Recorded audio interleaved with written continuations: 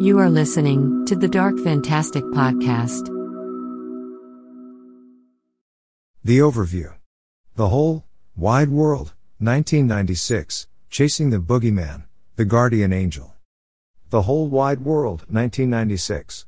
Compelling, often moving biography of one of pulp fiction's true pioneers, Robert E. Howard, creator of Conan, Kull, and Solomon Kane, and a huge influence on the writings of Lovecraft.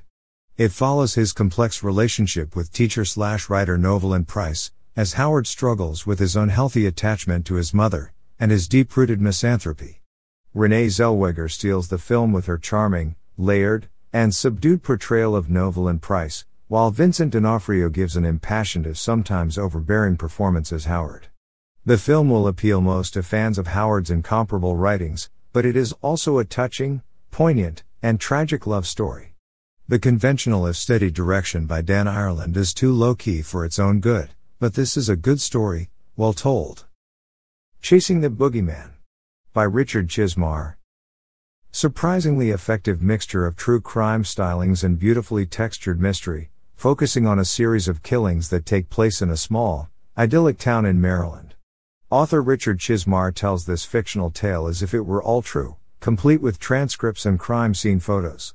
It's a borderline exploitive approach, but Chismar's take is just right, as he imbues the story with a personal and heartfelt touch that elevates the material, and keeps the story irresistibly compelling. A near classic. The Guardian Angel. By Oliver Wendell Holmes Sr. A gem of an obscure novel that defies categorization, The Guardian Angel, 1867, by Oliver Wendell Holmes Sr. has it all. Memorable characters, a busy plot, and a great sense of wit and humor.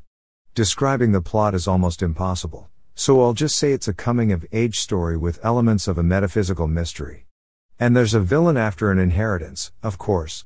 What sets the book apart is Holmes' energetic style and sheer sense of fun, making this a book that, unlike many of its kind, has aged well.